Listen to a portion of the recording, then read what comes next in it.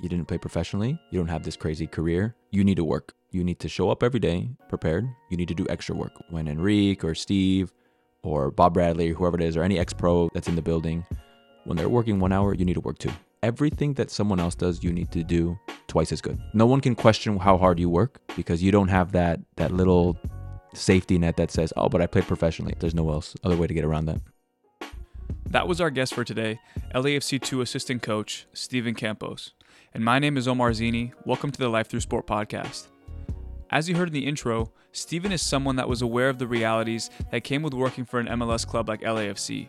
A reality where his role within the club would be a desirable one for any ex-player. Now, instead of adhering to this narrative and accepting his fate, he decided to do what he's always done, put his head down, go to work, and find a way to become an asset to the club. There's no better example of this than when he got his start with the Las Vegas Lights organization of the USL Championship, turning a marketing and partnerships role where he captured video for the team into a video analyst position where he would impress the coaches enough to later be offered an assistant coach position on the staff. Steven's journey is full of stories just like these, where he plants seeds, goes to work, and ends up getting a tenfold return on his investment. His story is an inspiring one for young coaches struggling to find their footing in the coaching world. There's so many gems in this one, and I'm excited for you guys to hear it. Once again, you're listening to the Life Through Sport podcast. My name is Omar Zeenni. Enjoy the show. Steven Campos, how we doing? I'm doing good. Thanks for having me. Of course. Now you and I getting into our third season together? Yeah, it's been 2 long years, and this one's hopefully not as long as the last 2.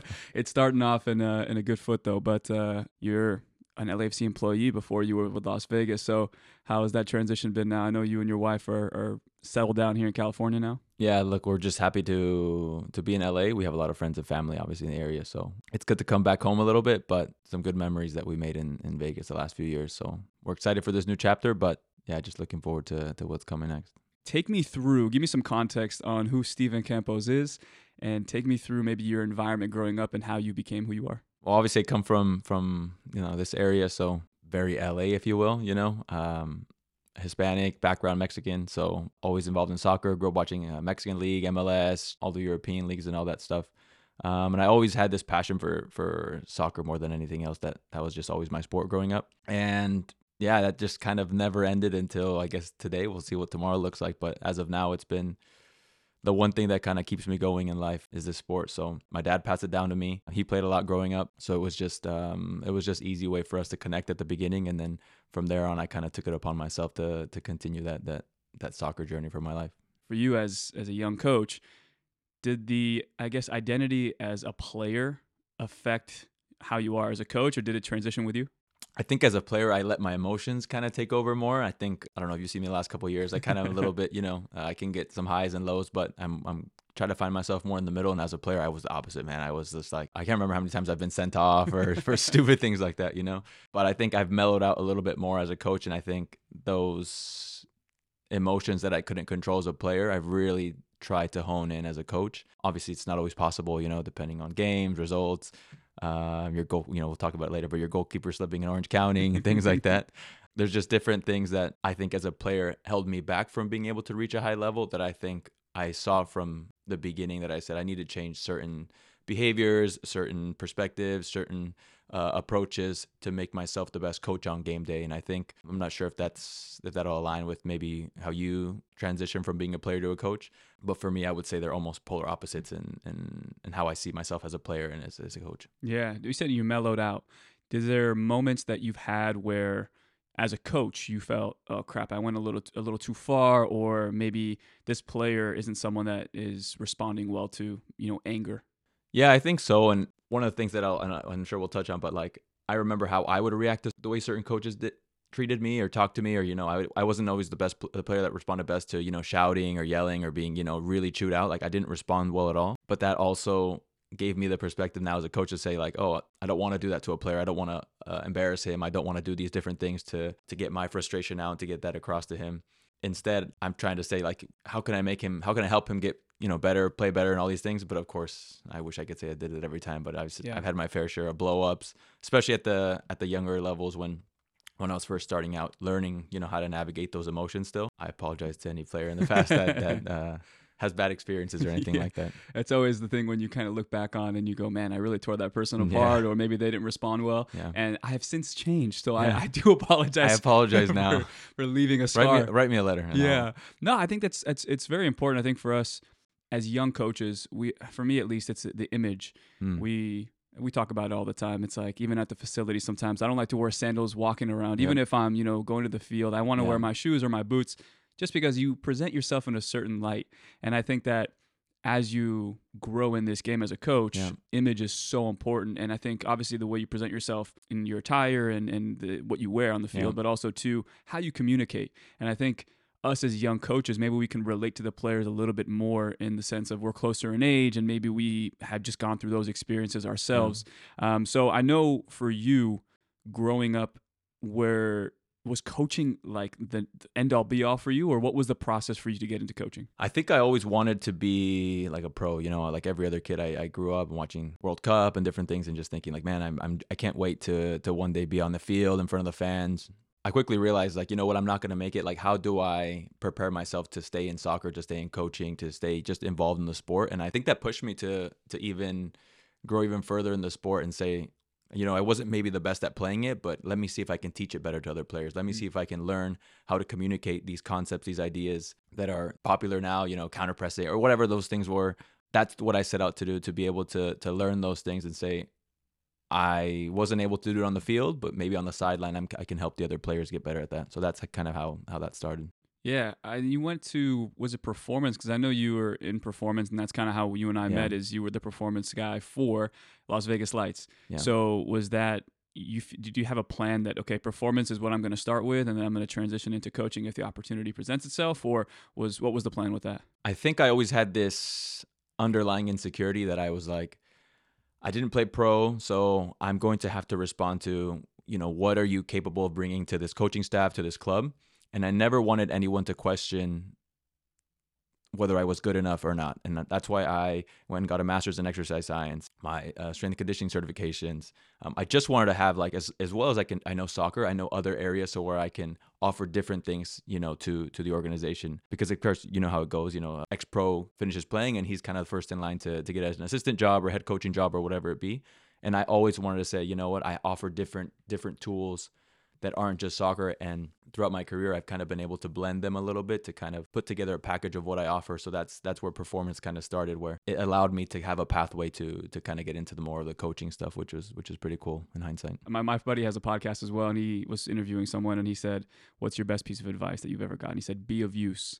And I think when I heard that, I reflected. Yeah, I love that. You know what I mean? I love that. It's so simple, but it means so much. And like you said, it seems like you internalized that and kind of saw the writing on the wall that I think a lot of us will see and say, man, I'm going to be bypassed by somebody who has had a better playing career. Yeah. So I need to add as many tools to the toolbox. So yeah, for sure. But you took it pretty far though with performance. Like you are like, I remember we're going on trips in Vegas. We'll get to that, but you're reading books on your iPad, and you're really trying to just get better and better at that side of things. Even though you have aspirations in coaching, you never allowed that, I guess, that tool to really dull out.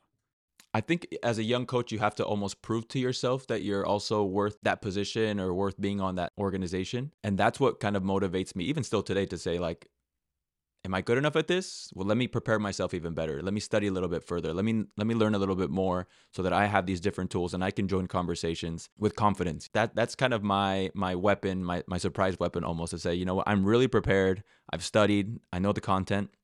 And I'm able to have a conversation about different things. And again, my insecurity would always tell me, don't ever be in a situation where you can't even contribute a little bit to a conversation, whether it's a little bit or a lot. And of course, there's been times where I've just, being silent's better than saying something stupid. But yeah, that's always been my end goal with that, to just continue learning, to continue growing. Again, to go back to my time as a player, I didn't do that all the time as a player. So I've really honed in on that, I think, now as a coach. Yeah, I think it's also when you read something versus the actual application. I think that's been for me, whether it's goalkeeping. We always talk about it in the goalkeeping sphere of, you can watch the same session and we can both try and run the same session, but it's our voice, and through that experience with our voice, how has your voice changed? It's funny seeing me at the beginning of my time with LAFC. I think you've seen that I've almost found my voice a little bit in the last few years. I think with every change in environment and coaching staff and people that you're around, you kind of have to navigate, like what volume do I need to use, what tone, what words, and all these different things. Learning, how to communicate well in that group.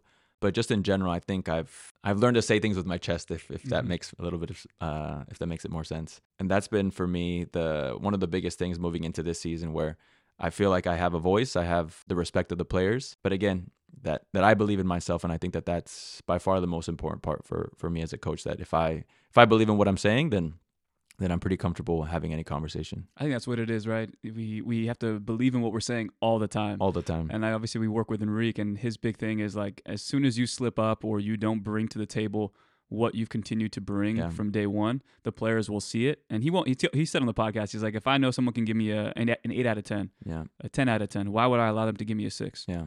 Keep that standard high, so that, again, it's maybe a little bit of stress, but there's more stress in feeling like you delivered the wrong message because you took it easy that day than there is to just say, you know what, I'm just going to buckle down and say what I need to say. And you say it with your chest. And we would talk about it, failing forward. Yeah. As young coaches, there's so many things that we want to try and perfect and get right on the first go. When in reality, like you're saying, say it with your chest. Maybe you found a different tone, or you unlocked something that maybe you didn't think you had, because you went with that mentality of, you know what, if I fail, at least I tried something new, and I know for a fact it's going to have a net ROI for me. Yeah, and I think that's like in any other area of life. If you're afraid to fail, then you're not going to give yourself room to grow. And I think even up until the last few weeks, things are going to go wrong. Things aren't going to go the way you expected. But if you come prepared, if you have the right approach, if you're communicating things the right way, then I think you have a chance at getting something out of it. That's all you can say at the end of the day. Look, I tried my best, try to communicate these ideas, and using my voice, I hope I made the group better, even if it was 1%, 2%, but at least made the team better a little bit today. So take me back, Steven, to you working at Monster Energy? Yes, this is a long time ago now. I just need to know a little bit more of what was it about the corporate world that didn't suck you in to keep you in a little bit longer? I'm sitting at my desk. Just to paint a picture, it's 7:30 in the morning. How old are you? Tell me, how old are you? 20, maybe 21, 22. Okay. Wow, so still fresh out of college. Fresh out of college, my first real job. It's 7:30 in the morning. I'm sitting in the Monster corporate office, and I kid you not, every morning you hear like 6 or 7 Monster cans pop, and I'm thinking, what the hell is wrong with these people? Like, this is crazy. It's 7:30 a.m. and everyone, there's like, you can just like on like, and I'm thinking, man, I can't stand this place. Like, I feel like I'm boxed in. This is after, a few months in. I remember I would spend all of my time at work streaming like a Champions League game or any type of soccer game that I could possibly get my hands on. I had dual monitors, that classic, like work in like one corner and then like soccer on the other two. And I remember we got an email saying like, hey, please don't misuse company internet.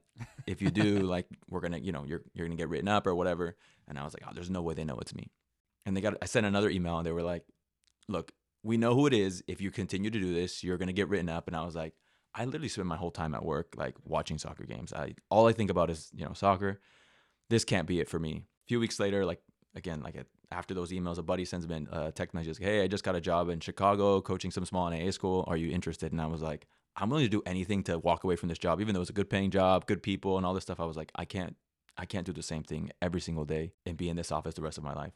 So I took a chance, went to Chicago, coached there for a little bit, but that's as much as I failed there, because I left with like, a good amount of money. I came back with like $200 in my pocket.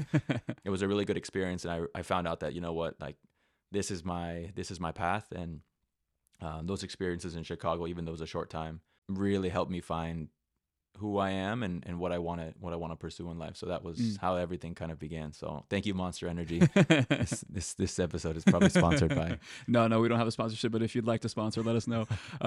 Now, was there a shock to you in terms of what you thought coaching would be like? It was a little bit easy at first, to be honest, because I came in as like a graduate assistant. So I went to the small school, and it was just kind of shadowing a lot. So I got to observe a lot. And I think that has been, for me, the thing I'm most fortunate about in all the roles that I've had in coaching, is that as much as I wanted to jump into maybe a head coaching role right away, every young coach is like, oh, I can take this team. Like, let me coach Real Madrid and I'll take them to the Champions League final.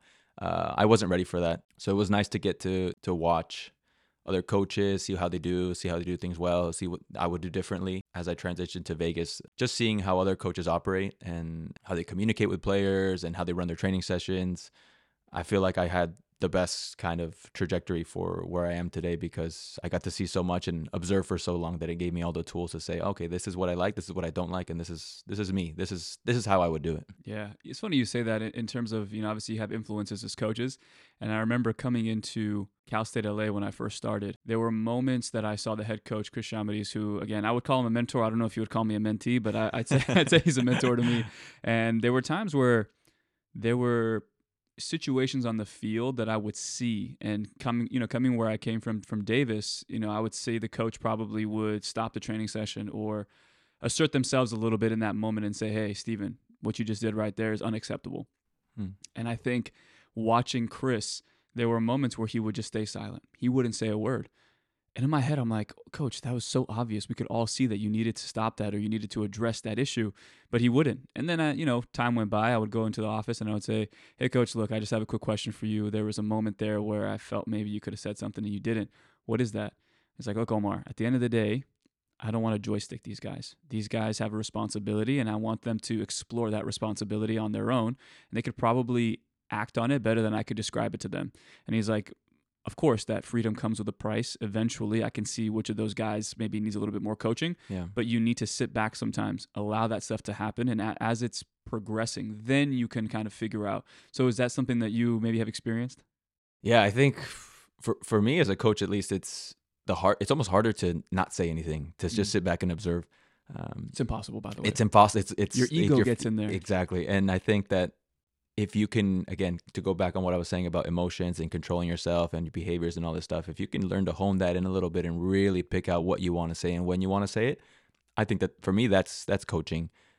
Especially as a young coach, you want to find out, do I react to my emotion right now after a mistake, or do I just kind of let it go, and do I kind of address it in a bit later, one-on-one or in a group setting? Like, there's obviously different ways to approach communicating with the team. But yeah, for me, it's the hardest thing to sit back and just observe, because I think at the end of the day, we want to influence at all times. But I think giving the players that responsibility to say, hey, you have your own decisions, you have your own roles on the team, take it, and I'll just be here to kind of guide you along the way. Yeah, and you go into Chicago. Was that wasn't a performance role at all? It was more. No, that was just like a assistant coach, just helping out with everything. And I think that's also been really important for me in my development as a coach, to do all the inventory, to do all the logistics, to be able to, again, be useful at the end of the day for a team. I think that's just kind of me now. That I transformed into the guy who's just kind of, in the last few years, whatever you need from me, I'll be able to do, whether it's on the field, whether it's in the office. That for me is, as a young coach, again, it's been my biggest asset, I think. Yeah. Can you elaborate to me a little bit on some of the things you talk about? You want to come in, you think you can coach Real Madrid.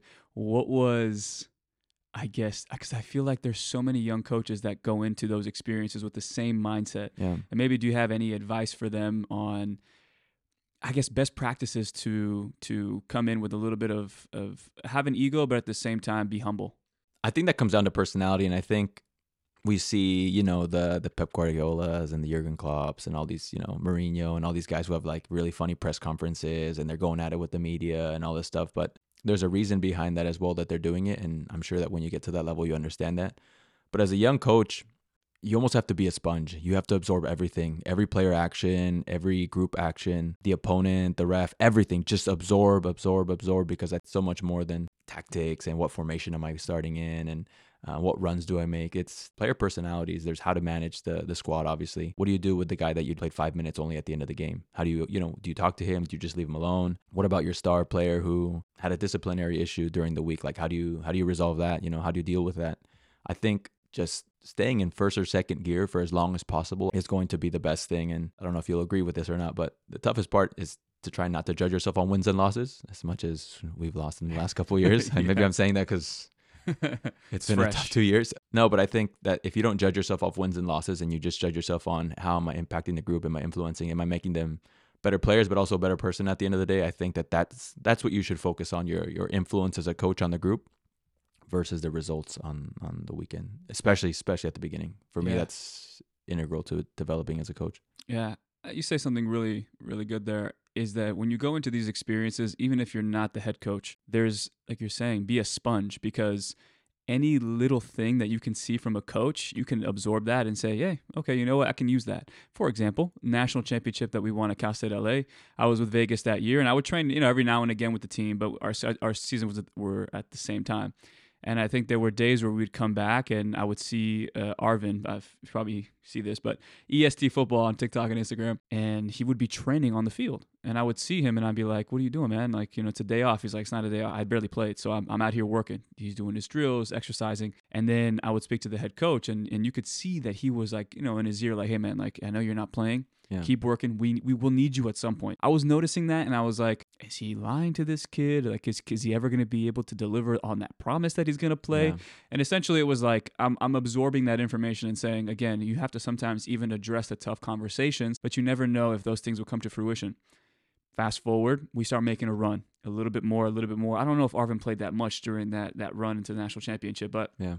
You see, we get to the semifinal, so we're in Colorado Springs. I think we're playing Nova Southeastern or something like that. I think he maybe plays a few minutes, but again, just alleviates some of the pressing that our guys need. And then we get to the national championship game, we play in the final. I think we had one guy who was hobbling around, had like a torn quad, but was still able to push through. But we needed Arvin to give us that second half, and I think he played 30 minutes in the second half just to run, just to press those guys so their buildup didn't start so smoothly. Yeah. And we ended up winning the national championship game.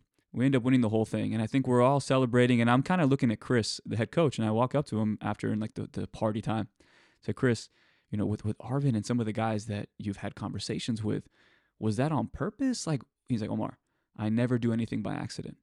I said, what do you mean? He's like, everything is calculated. So I knew for a fact, if we make a run deep enough, I'm going to need, and we get a lead, I'm going to need someone to give me something. And again, that was one of those things where like, as the goalkeeper coach, you can mail it in. And I'm sure with yourself on the performance side, you can just mail it in. You can show up, collect your paycheck, whether it's $5 high. It was not that much, but you can collect your paycheck and just be passive in the experience. Or you can intentionally, like you're saying, listen to every single person that's talking. And maybe there's people who are still in their process as coaches, young coaches, and you're listening and saying, oh, I don't like that. Oh, I do like that. Yeah. But I think that to me was one of those, oh my God, even the smallest seed that you plant can give you the biggest return. So I'm sure, has there been some that you've seen from the experience or? Yeah, I think for me, I mean, just to go back to that point, I think Chris is a genius. He's a very smart guy. Yeah, he's a very smart guy. And I think you don't learn those things in a year or two. You don't learn those things in 2 or 3. Maybe if you're, different level of a coach or, dealing with people, you understand those things. But that's what being a young coach is, learning. I'm going to need, what if your roster is 24, whatever it is, like I'm going to need 20 through 24 at some point. And they're part of the team and they're important to the team. And they might not be needed today. They might not be needed tomorrow, but you're going to need them and you have to treat them well, not because you're going to need them in that moment later on in the season, but just because they're part of the group as well. And I think that for me has been in my assistant coaching roles, probably the thing that I've enjoyed the most. As much as I love, working with the starting group or the players that play a lot, it's communicating with the guys that don't get to play that many minutes, the guys that sit on the bench often, the guys that have to celebrate the goals and the wins from the sideline along with the coaches. Those guys are very, very important to the group as well. And I think that's such an invaluable thing that you'll learn as you kind of develop as a coach. If you can learn it early on, great. Yeah, for sure. Yeah, it seems like you learned early on that building relationships with the players is something that's extremely valuable. So I know in Vegas, you got there 2018. Yeah, so in 2018, I left Chicago and I was just looking kind of for work. Didn't work out in Chicago again. And Las Vegas Lights had just kind of said that they were going to be a new organization. So I reached out, ended up meeting with the owner, and he was like, well, we have a couple different positions open yet. Like, we're just kind of brand new. What are you interested in doing? And I was like, I don't know. And he was like, what do you mean you don't know? And I'm like, I don't know. Like, wherever you can fit me in. He was like, equipment manager, like laundry, maybe not. Ended up doing marketing partnerships for my first year. We needed to do pictures or video or something. I don't remember what it was exactly, but I went out to practice with the camera. And then I was like, I took some pictures and I came back to the office and I was like, oh, I really enjoyed that. Like, I love coaching. I would love to just kind of be around the team more. So then I started showing up to practices, taking pictures, taking videos for marketing or whatever partnerships teams needed. And one day the assistant coach comes up to me. I had a good relationship with him. And he's like, hey, does that camera take video? And I was like, oh, yeah, it takes video. He was like, can you kind of get up high and can you just record the practice for me today? And I was like, oh, sure. Like, And he obviously at that point I didn't tell him I coach or played or anything. I was just kind of this guy with the camera. He asked me to send him the video, and then he was like, hey, can you come back tomorrow? And I was like, oh, sure. So then I found myself, I'm editing, I'm cutting things and different things just to kind of make the video look nice, at least for him. It's just still the training video, but I'm doing all that stuff. After a few weeks and months, he started asking me like, hey, do you know anything about soccer? Like, and I'm like, oh yeah, I coached actually played. He's like, oh, why didn't you say anything? And I'm like, I just didn't want to come off as that guy. And then before I knew it, he was like, hey, can you show me every time the 9 checks in and the guy runs it behind. I don't remember what it was, but he was like, can you just specific things, can you clip them out for me? That was maybe like halfway through the season. And by the end, I think the last few games, I got to sit on the bench with them, and I was like, oh, this is cool. Like I'm not a part of the staff, but I'm kind of in the backgrounds doing like video analyst work for him, and he would send me a bunch of stuff and for the games and all this stuff. So it quickly developed. And I think that in 2018 is when I realized there's something here. Like if I work at it, if I chip away, and I remember I wasn't getting paid to even be at the practices or do any of the work for the coach, but I was working, I kid you not, maybe 8-hour days, just like looking up videos, trying to find out like how to break down this one moment. Obviously at the beginning he was like, hey, send me a video of like these 3 things. I send it all, and then it comes back like, yeah, you completely misunderstood what I was saying. It was wrong. Try again, and I'll give you another chance, So he obviously worked with me a lot. His Isidro, who's now the coach for Las Vegas, is the one who really took me under his wing. And I'll always be thankful for him because he opened up that door for me to enter the coaching kind of professional world, where even looking back now, I probably didn't deserve that, but that's an opportunity that kind of came for me. And I just realized this is my chance. And I remember sitting there thinking in Vegas, at my place, just thinking, this is my moment. Like it's either I'm going to grab it and I'm going to go with it, or I'm going to look back and say like, man, I wish I would have spent more time. I wish I would have worked harder. And I wasn't getting paid. And I wish anyone who has a chance to do volunteer work or help out in any capacity, whether it's a university, a pro team or whatever, just take that chance, because you never know if it's going to come back again or what doors that's going to open. So that was how I started in Vegas, and it was amazing. Like looking back now, I'm just like, man, they took this 20-something-year-old kid and just kind of took them under their wing and opened up a whole new world for him. I love that. I think when you get into the volunteer work, or you're a volunteer assistant, which for me at the goalkeeping side was like that at Cal State LA, you're afforded the opportunity to make mistakes, and it sounds like that was crucial for you. Yeah, and for a long time I was like that young kid that just like, oh, like he's a good kid, just put up with him, for a while. And I think I grew out of that the last few years. But I really enjoyed being that young kind of, oh, this kid has so much potential. Look, he understands things quickly. He learns quickly. He's hardworking. Like, I love that. Like, when you described me as a player, it was like, Steven's lazy. He doesn't like to defend, and he gets tired quickly or whatever it was, But as a coach, it was like, potential, like good listener, adapts quickly, can fix a problem. And I was just like, man, I love these descriptions of me, and I want more of it, and I want more, and I want more. I want people to believe these things about me, and I want to believe them as well. But I think in 2018, I also said, I want to see what that potential is. Like if all these people are right, and obviously your family supports you, but I was like, man, these people who know the sport, who've been around, are saying these things about me. Like, I want to find out just how high that ceiling is for myself. And yeah, I'm still on that journey today. How long did that, I guess, for you to see, okay, I have potential, but now you said you want to test it out to see if that potential is actually going to be realized. Was that process, I mean, I'm sure there was a lot of obstacles and challenges. So was it just maybe the insecurity of like, I know the game, but I don't know how to present it. I don't know the game that well, but I know how to present it. And did those ever get married together? I think it was a lack of understanding of the game, just flat out. Like, I didn't understand which is funny. The moments I think now I see you, and we were in the meetings, and I feel like you're very confident in what you say. 2018, man, it laid the groundwork. But I think, and again, to thank Isidro, he was so patient with me. And I think if I could have done something differently that would have helped me, I would have asked more questions. As a young guy, you're like, oh, they told me to do something. I don't know what I'm doing, but I'm going to just do it, instead of saying, no, hold on, let me get clarity. Let me see what I'm actually being asked to do, and then let me carry out the assignment. I was like, oh, he said these 3 things. They were kind of vague. I'm not sure I totally understand, but let me just sit here and do 6 hours of work and waste my time. So I think it was a combination of, I should have definitely asked more questions and been a little bit more comfortable saying, I don't know, and I don't understand. And I think that's really hard as a young person to say like, oh, I don't know, I don't understand, because it makes you feel insufficient or vulnerable even. But asking more questions is the key to getting anywhere. And I think that you'd be surprised, even now, I think we've both seen this even at LAFC, people want to answer questions. People want to be asked, how is this done? What does that mean? Why are we doing this? more often than you think. Obviously, don't annoy the person. Yeah. Just word of advice: don't piss them off. Sorry, Steve. Chirundolo, I asked a lot of questions. But that for me has been the key, having obviously the opportunity to work with really patient people, but at the same time, just asking better questions, I think, at the end of the day. It was very obvious to you that maybe there was no expectations of you, and without any expectations, like you're saying, yeah, maybe have a little bit of regret. Maybe I could have asked more questions. But I think, again, to any young coaches that are listening, recognize the situation you're in.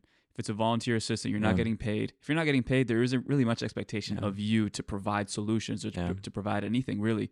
It's more so, like you're saying, be that person who's going to ask a ton of questions. Yeah. Obviously, ask calculated questions. Don't just ask, hey, what does this mean? What does that mean? It's going to be like, okay, look, you said this earlier in this context. What does that mean? Be more specific.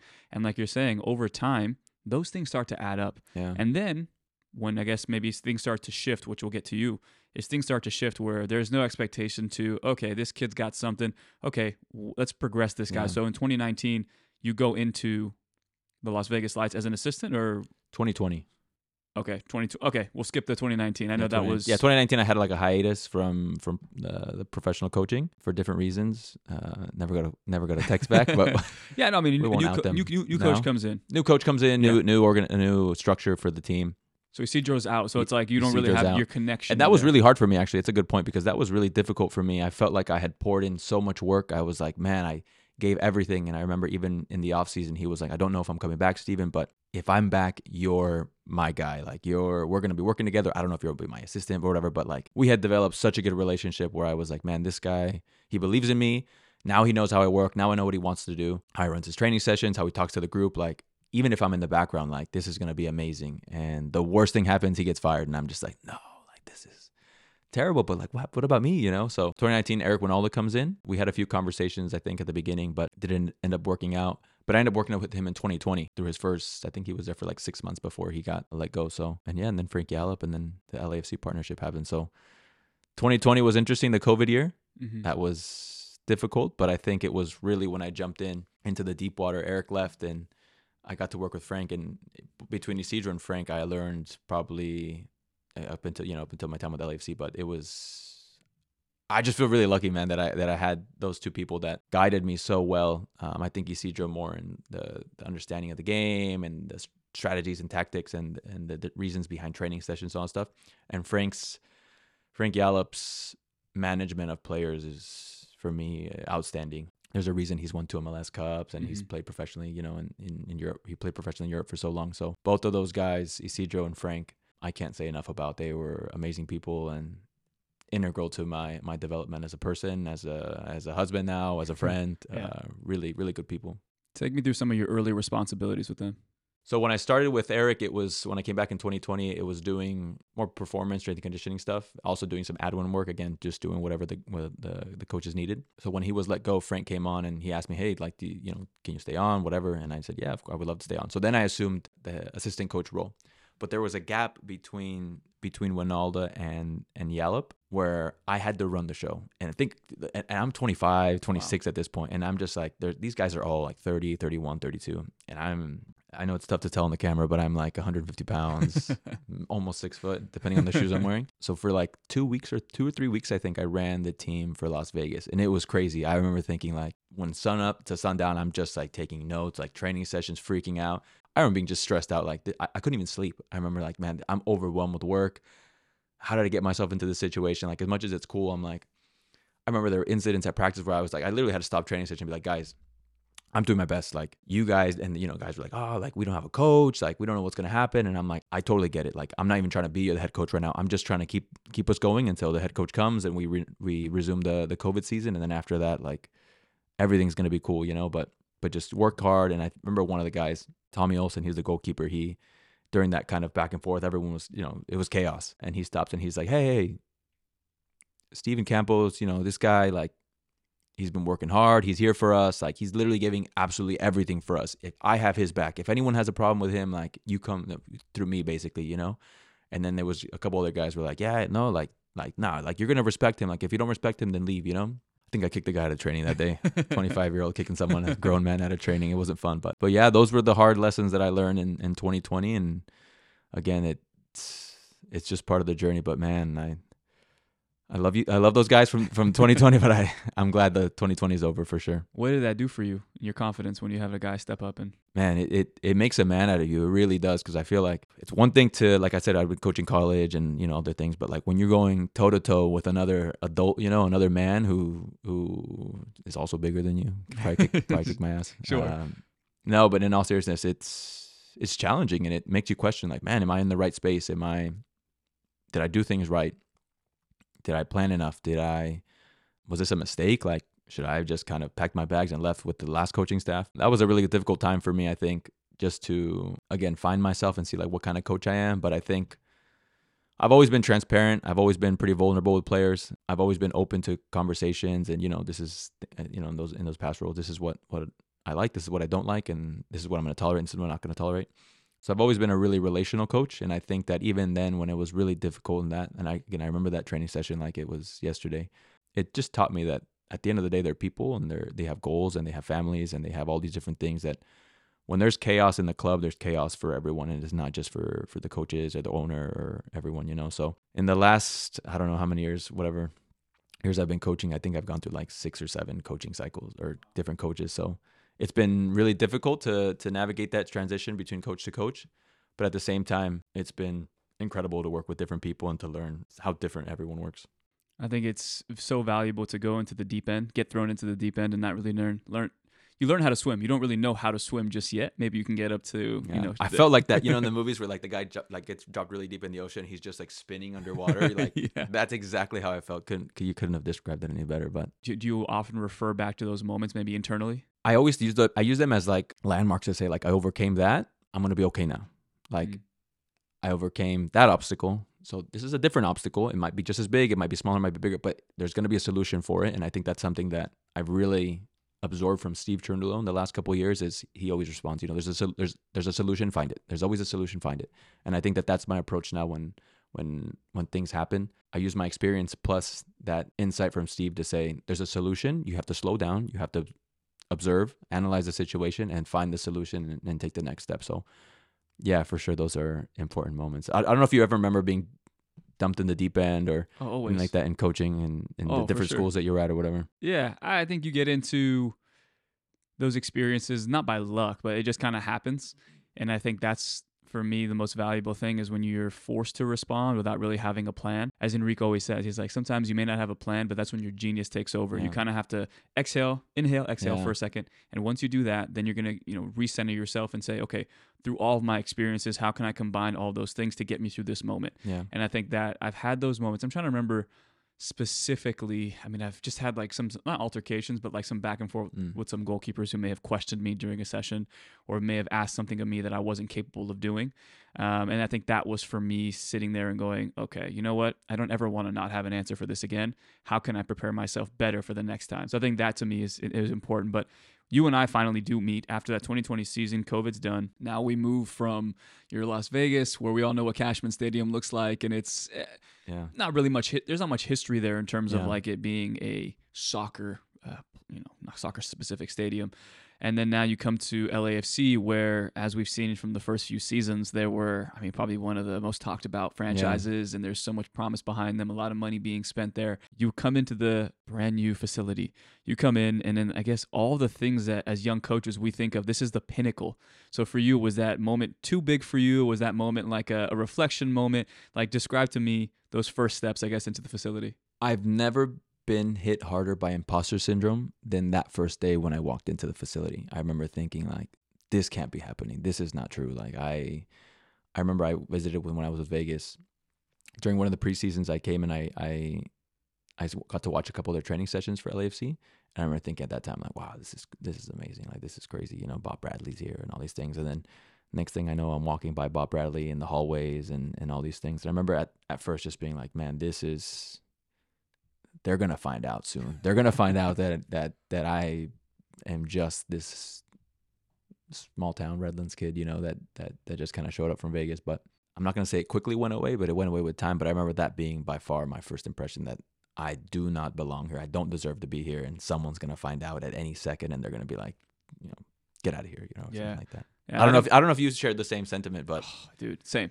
I think, look, as a young coach, you look at opportunities and you say, if I'm in that opportunity, if I was that guy, I would grab it with both hands. I would never let it go. Yeah. And sometimes those opportunities do come and you go, oh crap, why did I expect this to be so easy? Yeah. Why did I? And again, it's those emotions when you actually are in them, that's so tangible because you have to really respond before you can have a theory on how you would respond and all that stuff. But like you're saying with Bob Bradley, then I remember one time I was in like the changing room and I'm talking to Bob and he's like, we're talking about the goalkeeping situation. And then he asked me, oh, what do you think about it? And then I was like, oh shit, I have to come up with this response. I gave him my honest response, but I remember walking out to him like, Steven, I just literally buried myself. He probably thinks I have no idea what I'm talking about. Yeah. But again, those are the moments where you go, dude, that just happened. Great. Yeah. What could I have done better? And it's, I guess, as Dan Ball said, like in the world, it's like you have your expectations and reality, and somewhere in between, you kind of have to set yourself there. 100%. And that was tough for me at the beginning, but I remember again now I'm coaching and I'm around players who are older than me, and again I think the imposter syndrome for me, maybe for you too, comes from I didn't play professionally. So, what is your coaching point? Where is that founded in? And I think that for me was, I mean, look, dude, I watched a ton of video. Yeah. I know a ton about different techniques and how they're done by, top pros. So that, I think for me, where I have found my confidence is I've watched a ton of video and I kind of have an idea of what I'm saying. Yeah. But for you, was that like, what was that process of now coaching? I know in Vegas you got a taste of it, but now in a big professional organization, coaching players who are older than you, and how did you kind of navigate that? That for me has probably been, even till today, my biggest obstacle mentally, I think, to always say like, oh, you didn't play professionally. That always rings in the back of my head. It's kind of like my chip on my shoulder for myself, to say like, you didn't play professionally. You don't have this crazy career. You need to work. Like it's the voice in the back of my head saying, you need to work. You need to show up every day prepared. When Enrique or Steve or Bob Bradley, whoever it is, or any ex-pro, that's in the building, when they're working 1 hour, you need to work 2. When they're showing up 20 minutes early, you need to show up 40 minutes early. Like everything that someone else does, you need to do twice as good because you have some ground to make up. And my work started when I was a kid, I think. I lived 24/7 on ESPN, watching sports, watching soccer, watching highlights, I couldn't get enough of it. And I think that that's when my education for the sport started. But I think as I've grown up, I've realized it's work. It's a job.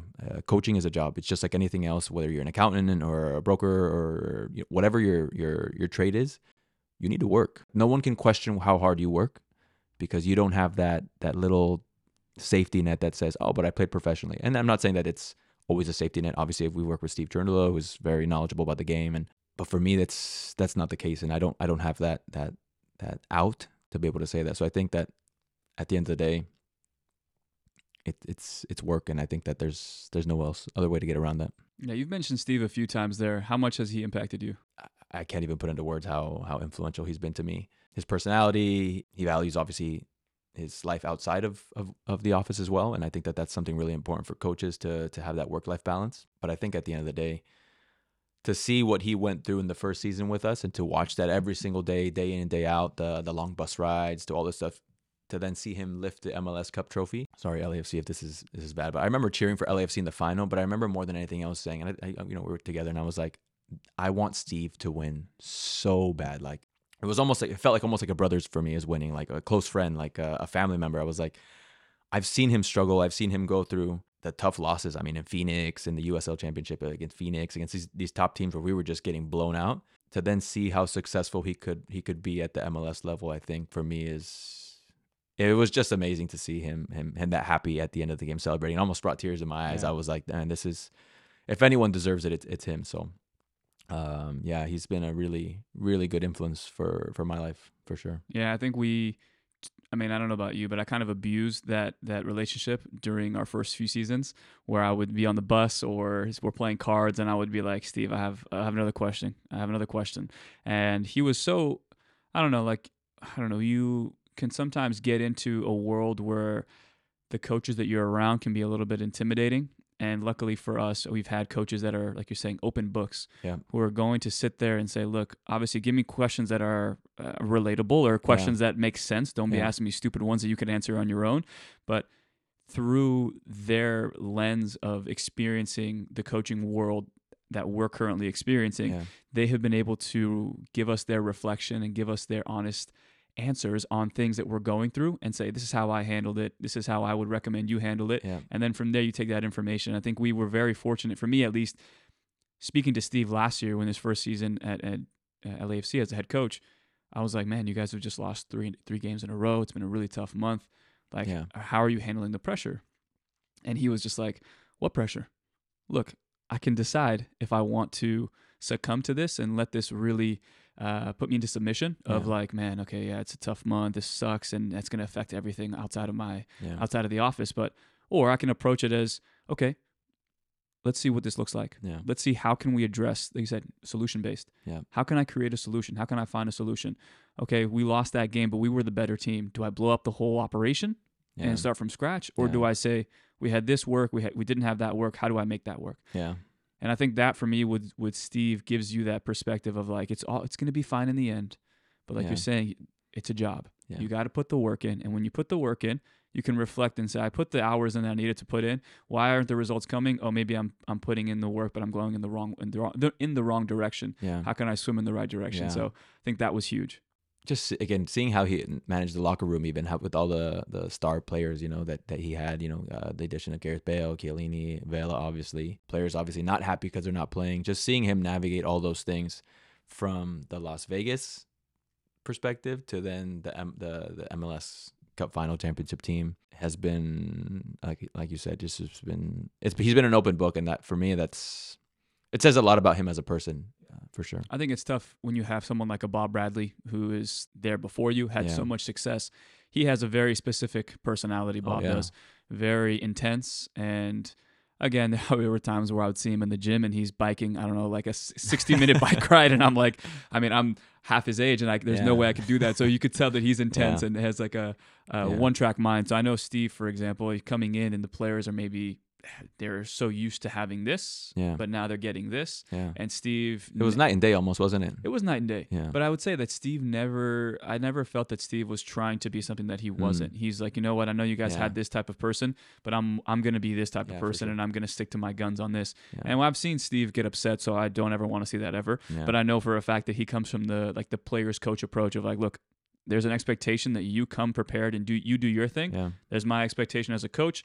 Let's try and mesh these two together. Yeah. And if you fall out of line, I will speak up. Yeah. And I think that to me was the kind of eye-opening thing of you can take bits and pieces from everybody, but you should never completely copy and paste. Yeah. That's what Enrique mentioned on the podcast as well. And I want to get to Enrique because I know we've all worked with him, but I know for you last season, you being the lead assistant for the Las Vegas. Again, what a progression for you. Yeah, it's been from crazy. Being a video guy and not really somebody that maybe people looked at to all of a sudden now, when Alda comes in, shoot, do I even want to be a coach if I'm not even being considered for this role?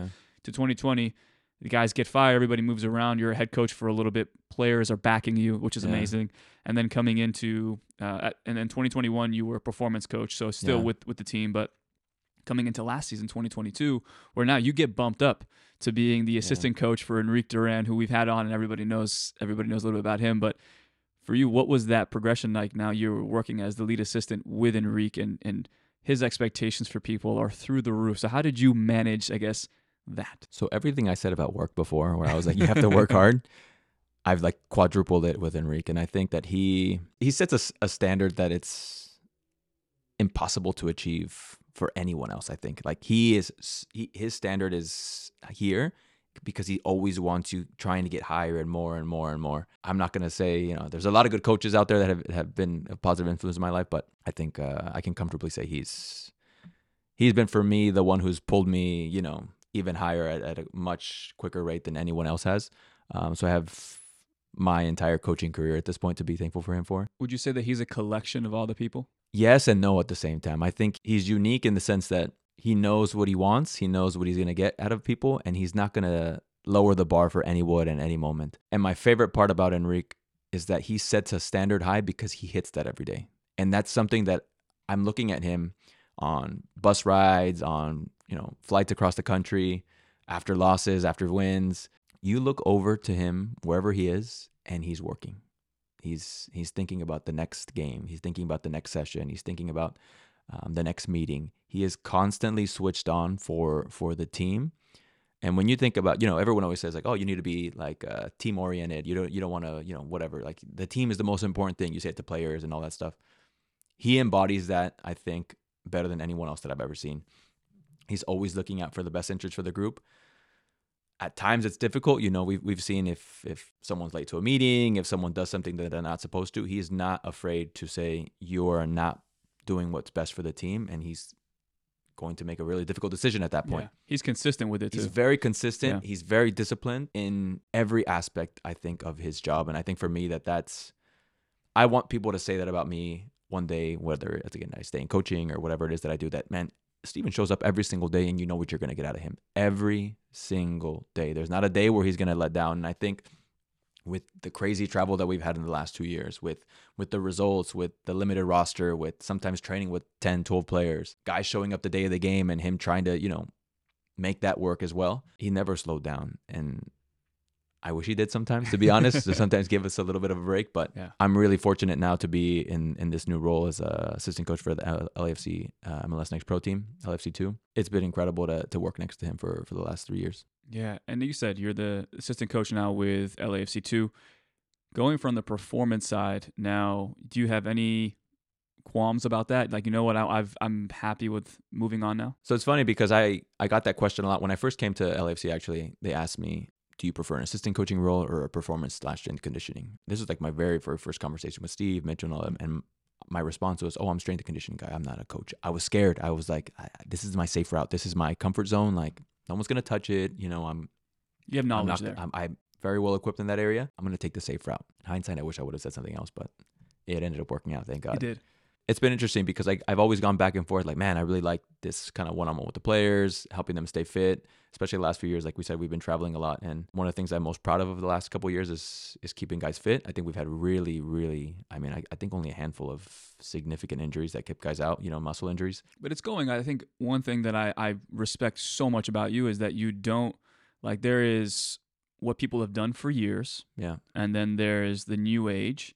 And I think you've done enough research on both parts of that to say, you know what, this is how they used to do it. These are the new injuries that are happening because of those old practices. Yeah. Let me develop and form my own, I guess, ideology about this so that I feel comfortable in the decisions versus just saying copy and paste. This is how they used to do it. This is how they're doing it now. Let's see what's the middle ground there, and then push forward. You know what? That player got injured. It's not my fault. Yeah. Look, I just copied what this guy did. Yeah. So how has that been for you to recognize I'm going to have my own style with this and I'm going to live and die by I guess the way you formed it? I think my time leading up to 2021 is what helped me the most because I really accepted I'm a supplemental piece to this coaching staff. I'm not the head coach. I'm not the decision maker. I'm not the guy that needs to make any crazy outlandish decisions for the group heading into the match.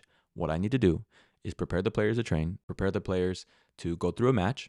And if there's any little nagging injuries or anything that's bothering players, we'll work on it. But aside from that, we just need to keep this ship going, versus I think other people who, whether strength conditioning coach, nutrition, whatever, really try and take this, I need to make this decision. I need to be the guy to make, these Which choices. Which is normal. It's an ego. It comes in. It's an ego. I think that maybe it'll be a point that we'll end with, but just putting your ego to the side, I think that has been the most important thing for me in my growth, in my development, but also in the performance and strength conditioning to say, I just need to get these guys fit, and keep them fit. Anything aside from that, out of my hands right now. And I think it really let me embrace that role and that perspective that I went into with it was what helped me be successful in that the last couple of years. I know we got to get going pretty soon here. We got to get to the office, but I have a few more for you. I think now, again, moving from the performance to assistant coaching role, as an assistant coach, what is your role? How do you see it as an assistant coach? For me, it's pretty easy. I think, again, staying in that same mindset, I'm supplementing what the head coach is missing. So first and foremost, understanding exactly it is what Enrique wants out of a training session, out of an exercise, out of a match. That's by far, if I can go into a training session knowing exactly what he wants to get out of it, perfect. I can kind of correct things that maybe he's not able to. But more than anything else, just support the development of the group in the areas that Enrique wants. And I think I'm lucky that I've spent the last 2 years with him. So I know what type of coach he is, what he expects in terms of intensity. I can basically say, I can almost guess what the training sessions are going to be like, not the exact drills, but just the concepts and that stuff. But this year I'm really excited to work closer with him in developing the concepts, developing the players. We're going to have a little bit of a younger group this season, so that's going to be interesting as well. But really similar to last season, where I'll be working kind of at the beginning with both the performance a little bit as I transition out. But I think, again, my last 2 years with Enrique have really just laid the foundation for how I'm going to work with him the next couple of years, hopefully, if he sticks around. For you now, reflecting on your journey to this point, is there a time where you say, damn, like I really learned the most? Or is it just a collection of all those things? I think it's a collection of all the things, and it's been the conversations, it's been the criticisms, it's been the compliments, it's been the support from my family, from my wife. It's been a pretty crazy journey. I always tell my friends, that I'm super thankful that I've been able to experience all these different seasons and teams and players and environments. Because at the end of the day, we're really fortunate to be able to coach soccer and to pay the bills with that. So yeah, I'm super thankful for Isidro, for Frank, for Eric, for Steve, for every coach that I've come across. Even I've done a little bit of work at my old school Biola, even with my friend Joey. It's been just a really amazing journey that I've been on so far. All right, I'm gonna get you out on this last question, okay? I wrote it down, thought about it yesterday. So this is one that I think can be. I mean, you can answer it in 10 words or 1,000. It's gonna be one of those, but. What advice, Steven, would you give to your current self that would help you create the life that you want in 10 years? So one coach gave me this piece of advice and this compliment. He said, the best skill is to be a good listener. And I think that if I want to continue down this path, no matter how prestigious the club gets, no matter how high the role gets, no matter how good I think I am as a coach, or no matter how popular I become or whatever, I think at the end of the day, learning to listen is by far the most important skill that you can have. And I think that knowing when to listen and knowing when to speak is by far the most important thing. As a young coach, as an old coach, in any capacity, in any environment, if you can listen, you'll be able to act afterward, and you'll be able to speak afterward. Because if you're not listening, then you're just kind of doing your own thing. You're living on an island. So for me, I think that that's the piece of advice that I'm going to give myself now, and I always will, is that listen, observe, and then act after that, because that's for me the key to the success that I've had as a coach. Awesome. I think for any young coach out there, that's extremely, extremely important. You should be, at the end of the day, not a collection of all the people that you've worked with, but you should take little bits and pieces from every single person, and then through your lens and then through your own voice, start developing that a little bit more and a little bit more. And I think with every year, you'll have a closer to a finished picture. We'll never finish, but there's a closer to enough of a finished picture that you're going to be comfortable with. And then eventually, I always tell people, there's going to come a day where all your goals from day one, they will come true if you just keep on pushing at it. But it's better to, like you're saying, listen and observe, and listen enough where when that time comes, you're ready. Yeah. There should never be any doubts in your mind. And I think we've seen it a lot of times. Some people get those opportunities a little bit too young or without the experiences, then they can't fall back on it like you did in those moments of you being the head coach in Vegas, and then maybe transitioning and getting into LAFC and all that. So, Steven, thank you so much. I know we have a big season coming up, so hopefully, and this will be a surprise, but I'm hoping at some point we can start doing these on the road and LAFC 2 this season. But thank you so much, man. Let's get to the office. And of course. Take care.